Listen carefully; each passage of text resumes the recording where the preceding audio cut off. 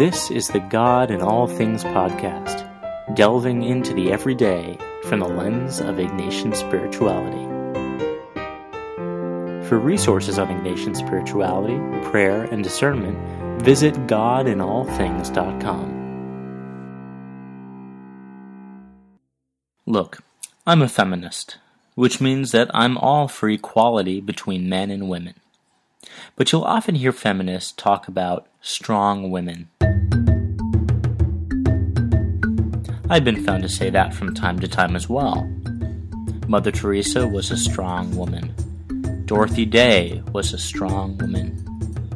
Yes, women who stand up in the sight of God for goodness and justice and endure the hardships that come with such a fight are indeed strong women. But what I realize is that I don't often hear people talking about strong men in quite the same way. It's as if we assume men are generally strong, that there's no need to say it. Shouldn't we assume women are just as strong? I think we go out of our way to call women strong because it's countercultural. It goes against the grain of gender stereotypes. But isn't it sexist to assume men strong, and just as wrong to overemphasize women's strength? True feminism doesn't pick and choose. True feminism is about equality between men and women. By emphasizing strong women more than strong men, we are attempting to make up for centuries of patriarchy and degradation of women. Unfortunately, there's just no way to make up for that.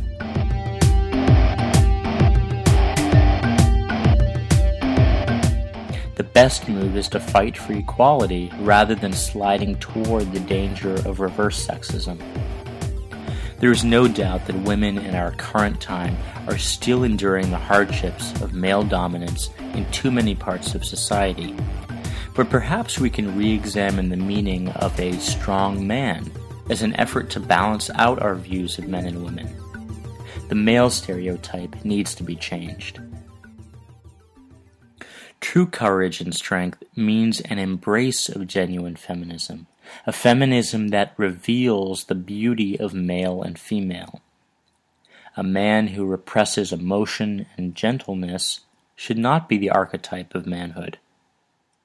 A man who cannot accept tears in the joys and sorrows of life does not represent an acceptance of a real male identity. Saint Ignatius, a warrior in his own time, wrote often about the grace of tears in his own prayer and lived experience. Grace because the tears were a gift from God.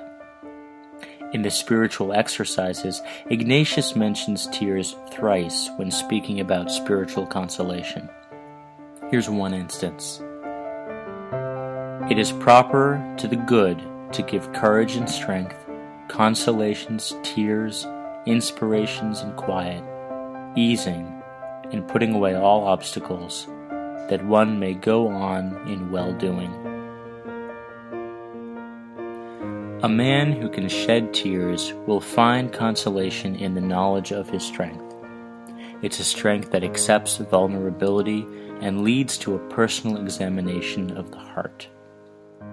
Perhaps we can speak of strong men alongside strong women, who both share the gifts of God and produce the fruits of goodness, justice, self-reflection, and vulnerability.